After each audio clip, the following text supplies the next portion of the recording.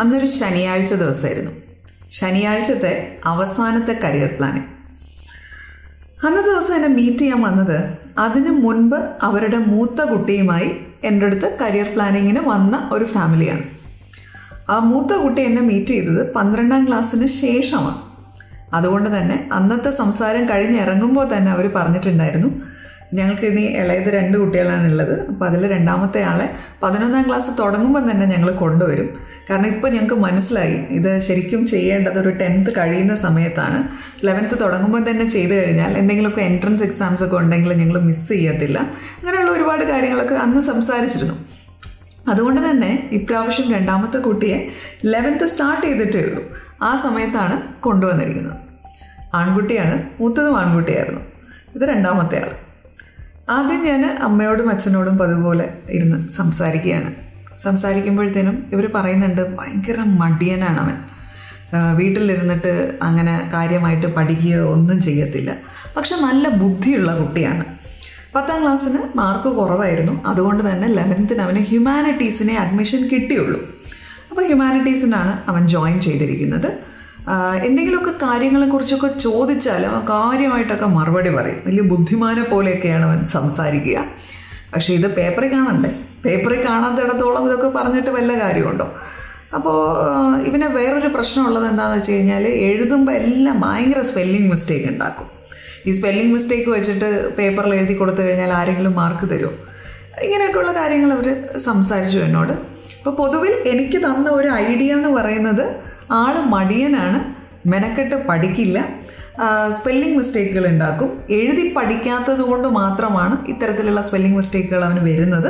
അവൻ കുട്ടിക്കാലം തൊട്ടേ ഇങ്ങനെ തന്നെയാണ്. അപ്പോൾ തൊട്ട് നമ്മൾ ഒരുപാട് പ്രാവശ്യം അവനോട് ഇങ്ങനെ ഈ സ്പെല്ലിംഗ് പോലുള്ള കാര്യങ്ങളൊക്കെ റിപ്പീറ്റഡ്ലി കുറേ പ്രാവശ്യം എഴുതിയാലേ നിനക്ക് ഓർമ്മ വരുള്ളൂ, അങ്ങനെയൊക്കെ ചെയ്യണം എന്ന് പറഞ്ഞിട്ടുണ്ടായിരുന്നു. പക്ഷെ അവൻ കേൾക്കില്ല. ഇതാണ് കാര്യം. ഇനി അവർക്ക് 12th കഴിഞ്ഞിട്ട് അവൻ എന്തെടുത്താലും ഞങ്ങൾക്ക് കുഴപ്പമൊന്നുമില്ല. അവന് പഠിക്കാൻ പറ്റുന്ന എന്തെങ്കിലും ഒരു കാര്യം അങ്ങ് പഠിക്കണം. അച്ഛൻ എൻജിനീയറാണ്, അമ്മ ഹൗസ് വൈഫാണ്. അപ്പോൾ എന്ത് തന്നെ ആയാലും കുഴപ്പമൊന്നുമില്ല. മൂത്ത ആളെ പോലെ ഞങ്ങൾക്ക് വലിയ പ്രതീക്ഷയൊന്നുമില്ല ഇവന്. ഇങ്ങനൊരു ഡയലോഗും കൂടെ അതിൻ്റെ ഇടയ്ക്ക് ഉണ്ടായിരുന്നു. അപ്പോൾ ഇതൊക്കെ കഴിഞ്ഞു. ഞാൻ ഇവരോട് പുറത്തിരിക്കാൻ പറഞ്ഞു. എന്നിട്ട് ഈ പയ്യനെ വിളിച്ചു. അപ്പോൾ ഇവനോട് സംസാരിക്കാൻ തുടങ്ങിയപ്പം ആദ്യം കുറച്ച് ഒരു സാഡ് മൂഡിലാണ് ഇവൻ സ്റ്റാർട്ട് ചെയ്തത്. പക്ഷേ ഒന്ന് സംസാരിച്ച് തുടങ്ങുമ്പോഴത്തേനും നമുക്കൊരു കെമിസ്ട്രി ഫീൽ ചെയ്ത് കഴിഞ്ഞാൽ നമ്മൾ ടോക്കറ്റീവ് ആവും എന്ന് പറയില്ലേ, അതുപോലെ തന്നെ കുറച്ച് സംസാരിച്ച് കഴിഞ്ഞപ്പോഴത്തേനും ആൾക്ക് എന്നോടുള്ളൊരു ഓക്കെ ഇവരോട് സംസാരിക്കാൻ പറ്റും എന്നൊരു ഫീൽ വന്നിട്ടാണെന്ന് തോന്നുന്നു. ആൾ നന്നായി സംസാരിക്കാൻ തുടങ്ങി. അപ്പോൾ നിങ്ങൾ സംസാരിച്ച് ലോക കാര്യങ്ങളൊക്കെ സംസാരിക്കാൻ തുടങ്ങി.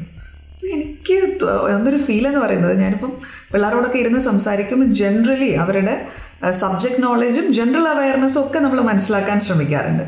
അപ്പോൾ അത്തരത്തിൽ ഈ ഇടക്കാലത്ത് കണ്ടിട്ടുള്ള കുട്ടികളിൽ നല്ല ജനറൽ അവയർനെസ് ഉള്ള പയ്യൻ, ചുറ്റും നടക്കുന്ന കാര്യങ്ങളെക്കുറിച്ചൊക്കെ അത്യാവശ്യം ബോധമുണ്ട് അവന്. പിന്നെ ഞാൻ ഈ 10ാം ക്ലാസ്സിലുണ്ടായിരുന്ന ഒരു basic level of science math തരത്തിലുള്ള കാര്യങ്ങളൊക്കെ ചോദിച്ചു. വലിയ തരക്കേടില്ലാതെ ആൾ ഉത്തരം പറയുന്നുണ്ട്. എന്ന് വെച്ചാൽ ഈ നേരത്തെ അമ്മയും അച്ഛനും പറഞ്ഞ ഒരു എൻ്റെ മനസ്സിലുള്ള ഒരു ഐഡിയയും അതുപോലെ തന്നെ 10ാം ക്ലാസ്സിൽ ഇവൻ വാങ്ങിയ മാർക്കും അതിൻ്റെ ഒരു പെർസെൻറ്റേജും ഇപ്പോൾ എനിക്ക് എവിടെയോ ഒരു നമ്മൾ പറയില്ല, നമ്മുടെ മനസ്സിലൊരു സ്പെല്ലിംഗ് മിസ്റ്റേക്ക് ഫീൽ ചെയ്യുന്നു അത്തരത്തിൽ. കാരണം ഇത് കൂടി കണക്റ്റ് ആവുന്നില്ല. ഈ ഒരു രീതിയിൽ സംസാരിക്കുന്ന ഒരു കുട്ടിക്ക് ശരിക്കും ഇതിലും കൂടുതൽ മാർക്ക് കിട്ടേണ്ടതാണ്. അപ്പോൾ എവിടെയോ എന്തോ പ്രശ്നമുണ്ട് എന്നുള്ളത് വളരെ ക്ലിയറാണ്. അപ്പോൾ നമ്മളിങ്ങനെ കാര്യങ്ങൾ സംസാരിച്ച് പോവാണ്. അപ്പോൾ ഞാൻ കുട്ടിക്കാലത്തെ കുറിച്ചൊക്കെ പറയാൻ പറഞ്ഞു. അപ്പോൾ കുട്ടിക്കാലത്ത് അപ്പം പറയുന്നുണ്ട് ഒരു 3 പേരാണ്, ഇതിൽ രണ്ടാമത്തെ കുട്ടിയാണ്. അപ്പോൾ അമ്മയ്ക്കും അച്ഛനും ഒക്കെ കൂടുതൽ സ്നേഹം ചേട്ടനോടാണ്.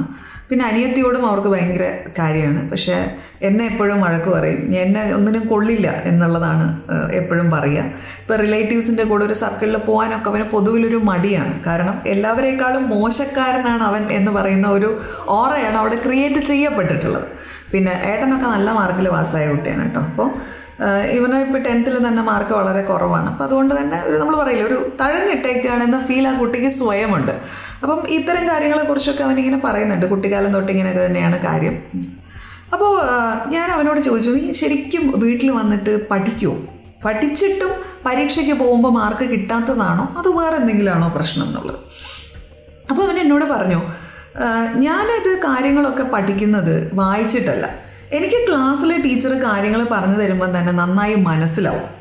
പിന്നെ ഞാൻ ഈ പറയുന്ന ഓഡിയോ ആയിട്ടുള്ള കാര്യങ്ങളൊക്കെ കേൾക്കും. അതായത് അന്നത്തെ കാലത്ത് എന്ന് വെച്ചാൽ ഞാനിത് പറയുന്നത് കൊറോണയ്ക്കൊക്കെ മുമ്പുള്ള സമയമാണ്. അന്ന് നമ്മുടെ ഈ ഓൺലൈൻ ക്ലാസ്സുകൾ പോലുള്ള സംഭവങ്ങളൊന്നും അത്ര പ്രചാരത്തിലൊന്നുമില്ല. എന്നാലും ചില വീഡിയോ ക്ലാസ്സുകളൊക്കെ, പ്രത്യേകിച്ച് പേരെടുത്ത് പറയുകയാണെങ്കിൽ ബൈജൂസ് പോലുള്ള കാര്യങ്ങളൊക്കെ അന്ന് പോപ്പുലറായി വന്നുകൊണ്ടിരുന്ന സമയമാണ്. അപ്പോൾ അതിൻ്റെ സെഷൻസൊക്കെ ഇവർ പർച്ചേസ് ചെയ്തിട്ടുണ്ടായിരുന്നു ഈ പയ്യന് വേണ്ടിയിട്ട്. അപ്പോൾ അവൻ പറയുന്നുണ്ട്, ഈ കാര്യങ്ങളൊക്കെ ഞാൻ കാണും, ഞാൻ കേൾക്കും, അപ്പോൾ എനിക്ക് കാര്യങ്ങളൊക്കെ മനസ്സിലാവും. അപ്പോൾ അങ്ങനെയൊക്കെയുള്ളൊരു ഫീൽ അവൻ എനിക്ക് പ്രൊവൈഡ് ചെയ്യുന്നുണ്ട്. അപ്പോൾ ഇതിങ്ങനെ സംസാരിച്ച് പോകുമ്പോഴത്തേനും അവൻ എന്നോട് പറഞ്ഞ ഒരു കാര്യം, ഞാനിതൊക്കെ എനിക്കറിയാമെങ്കിലും പരീക്ഷാ പേപ്പറിനകത്ത് എഴുതുമ്പോഴത്തേനും എനിക്ക് സ്പെല്ലിംഗ് ഒന്നും കറക്റ്റായിട്ട് വരില്ല ടീച്ചറെ. അപ്പോൾ ഞാൻ പറഞ്ഞു, അതെന്നാ മോനെ പരീക്ഷാ പേപ്പറിൽ നിനക്കത് സ്പെല്ലിംഗ് കിട്ടാത്തത്? അത് പരീക്ഷാ പേപ്പറിലെന്നല്ല, എവിടെ എഴുതിയാലും എനിക്ക് സ്പെല്ലിംഗ് കിട്ടുമല്ല. അങ്ങനെ പറഞ്ഞു. അപ്പോൾ ഞാൻ ബേസിക് ആയിട്ടുള്ള കുറച്ച് കാര്യങ്ങളുടെ സ്പെല്ലിംഗ് ഒരു പേനയും പേപ്പറും എടുത്തിട്ട് അവനോട് എഴുതാൻ പറഞ്ഞപ്പോഴത്തേനും ആണ് സംഭവം പിടികിട്ടുന്നത്. സ്പെല്ലിങ്ങിൽ ഇവന് നേരത്തെ അമ്മയും അച്ഛനും പറഞ്ഞതിനേക്കാൾ ഭീകര പ്രശ്നങ്ങളുണ്ട്. ആൻഡ് ഇത് ഇന്നും ഇന്നലെയും ഒന്നും തുടങ്ങിയതല്ല.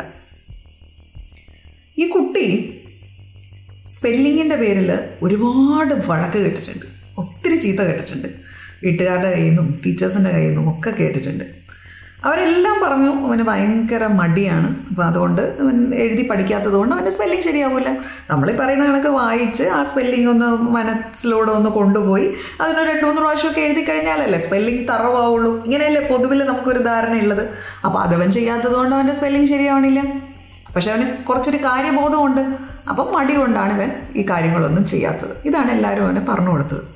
അപ്പോൾ എൻ്റെ മനസ്സിലൂടെ ഇങ്ങനെ ഡിസ്ഗ്രാഫിയും ഡിസ്ലെക്സിയും ഒക്കെ ഇങ്ങനെ ഓടായിരുന്നു. ഞാൻ ആലോചിക്കുകയായിരുന്നു, ആ കുട്ടി എത്ര മാത്രം എന്താ പറയുക ഇറിറ്റേറ്റഡ് ആയിട്ടുണ്ടാവും ഇത്തരത്തിലുള്ള വഴക്കും കാര്യങ്ങളും ഒക്കെ കേട്ടിട്ട്. പക്ഷെ അവൻ്റെ ശരിക്കുമുള്ള പ്രശ്നം ഒരാൾ പോലും ഐഡൻറ്റിഫൈ ചെയ്യാൻ ശ്രമിച്ചിട്ടില്ല എന്നുള്ളതാണ്. അവനെ മടിയാണെന്ന് പറഞ്ഞ് എല്ലാവരും കുറ്റം പറയുകയാണ് ചെയ്തത്. ഇതിനകത്ത് പാരൻസിനെ മാത്രമല്ല, ഒരു പരിധി വരെ ടീച്ചേഴ്സിനെയും പറയാനുണ്ട്. ടീച്ചേഴ്സ് എനിക്ക് തോന്നുന്നു ഇപ്പോഴൊക്കെ കുറച്ചും കൂടി അവെയറാണെന്ന് തോന്നുന്നു. ഈ ഞാനീ പറയുന്ന സംഭവം നടന്നിട്ട് ഇപ്പോൾ ഒരു 4 കൊല്ലത്തിനൊക്കെ മുമ്പുള്ള സംഭവമാണിത്. അപ്പോൾ അന്നൊന്നും ടീച്ചേഴ്സ് ഇത്തരം കാര്യങ്ങളെക്കുറിച്ച് അവെയറല്ല. അതുകൊണ്ട് തന്നെ ഒരു കുട്ടിയുടെ പരീക്ഷാ പേപ്പറിൽ സ്പെല്ലിംഗ് മിസ്റ്റേക്ക് കണ്ടു കഴിഞ്ഞ് കഴിഞ്ഞാൽ ഇവൻ മര്യാദയ്ക്ക് ഇരുന്നിട്ട് പഠിക്കാത്തത് കൊണ്ടാണ്, ഇവൻ്റെ സ്പെല്ലിംഗ് കറക്റ്റ് ആവാത്തത് കൊണ്ടാണ്. പക്ഷെ ആ സ്പെല്ലിംഗ് കറക്റ്റ് ആകാത്തതിന് പിന്നിൽ ഇത്തരത്തിലുള്ള എന്തെങ്കിലും ഒരു ലേണിംഗ് ഡിസബിലിറ്റി ഉണ്ടാകാനുള്ള സാധ്യതയുണ്ട് എന്നുള്ളത് ടീച്ചർമാരെങ്കിലും എപ്പോഴെങ്കിലും പാരൻസിനോട് പറഞ്ഞു കൊടുത്തിരുന്നു എങ്കിൽ ഒരു പക്ഷേ അവർ ആരെയെങ്കിലും കൊണ്ടുപോയി ഇത് കാണിക്കുമായിരുന്നു. എങ്കിൽ അവനത് ഒന്നുകൂടെ ഹെൽപ്ഫുൾ ആകുമായിരുന്നു.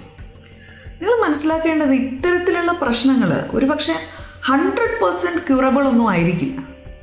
പക്ഷേ ആ കുട്ടിക്ക് അങ്ങനെ ഒരു പ്രശ്നമുണ്ട് എന്ന് നമുക്ക് ഐഡൻറ്റിഫൈ ചെയ്യാൻ പറ്റിയാൽ ഇത്തരം പ്രശ്നങ്ങളെ ബെറ്ററായി മാനേജ് ചെയ്യാൻ അവനെ പഠിപ്പിക്കാൻ നമുക്ക് സാധിക്കും. അത് നമുക്ക് പറഞ്ഞു കൊടുക്കാൻ സാധിച്ചില്ല എങ്കിൽ എപ്പോഴും നമ്മളിങ്ങനെ കുറ്റപ്പെടുത്തിയിട്ടേ, നിങ്ങൾ ആലോചിച്ച് നോക്കാം, മനസ്സിലുണ്ടാകുന്ന ഒരു സ്കാർ അതെത്ര വലുതായിരിക്കും, അത് എത്ര പ്രായം വരെ നിലനിൽക്കും എന്നുള്ളത് നിങ്ങൾ ഓർത്തിട്ടുണ്ടോ? സമൂഹത്തിൽ നിന്നും വീട്ടുകാരുടെ ഭാഗത്തു നിന്നും ഒക്കെ കേൾക്കുന്ന ഇത്തരത്തിലുള്ള ശകാരവാക്കുകൾ ഭാവിയിൽ അവൻ ആരെ ഫേസ് ചെയ്യുമ്പോഴും ഈ സംഭവങ്ങളൊക്കെ മനസ്സിലുണ്ടാവും. അത് ആരെ ഫേസ് ചെയ്യാനും അവനെ പേടിപ്പിക്കും. ഇതിൽ നിന്നൊക്കെ അവനെ പുറത്തു കൊണ്ടുവരാൻ നമുക്ക് സാധിക്കുമായിരുന്നു. അഥവാ ഞാൻ ഇങ്ങനെ പറയും, ഒന്നുകൂടി ബെറ്ററായിട്ട് നമുക്ക് അവനെ കാര്യങ്ങൾ മാനേജ് ചെയ്യാനായിട്ട് ഹെൽപ്പ് ചെയ്യാമായിരുന്നു. ഇവിടെ എൻ്റെ അടുത്തേക്ക് വന്നിരിക്കുന്നത് 12ാം ക്ലാസ്സിന് ശേഷം ഏത് കോഴ്സ് എടുക്കണം എന്നുള്ള കാര്യം ഡിസ്കസ് ചെയ്യാൻ വേണ്ടിയിട്ടാണ്. പക്ഷേ ഞാൻ അവിടെ കണ്ടത് ലേണിംഗ് ഡിസബിലിറ്റി ഉള്ള ഒരു കുട്ടിയായിരുന്നു. നമ്മൾ ചില കുട്ടികളെ കണ്ടു കഴിയുമ്പോഴത്തേനും നമുക്ക് മനസ്സിലത് ഒരു 2-3 ദിവസം ഇങ്ങനെ ഒരു വിങ്ങലായി കിടക്കും.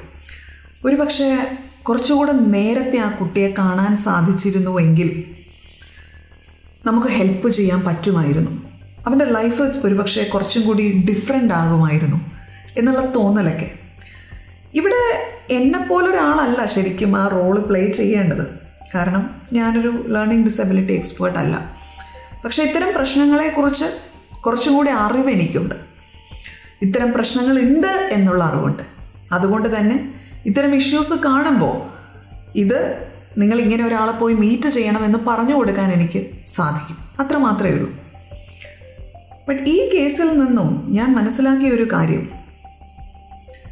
ടീച്ചേഴ്സ്, നിങ്ങൾ ദയവ് ചെയ്ത് ലേണിംഗ് ഡിസബിലിറ്റിയുമായി ബന്ധപ്പെട്ടിട്ടുള്ള എല്ലാ പ്രശ്നങ്ങളും, ഓക്കെ, അത് ഒറ്റ ഇഷ്യൂ മാത്രമല്ല വരുന്നത്.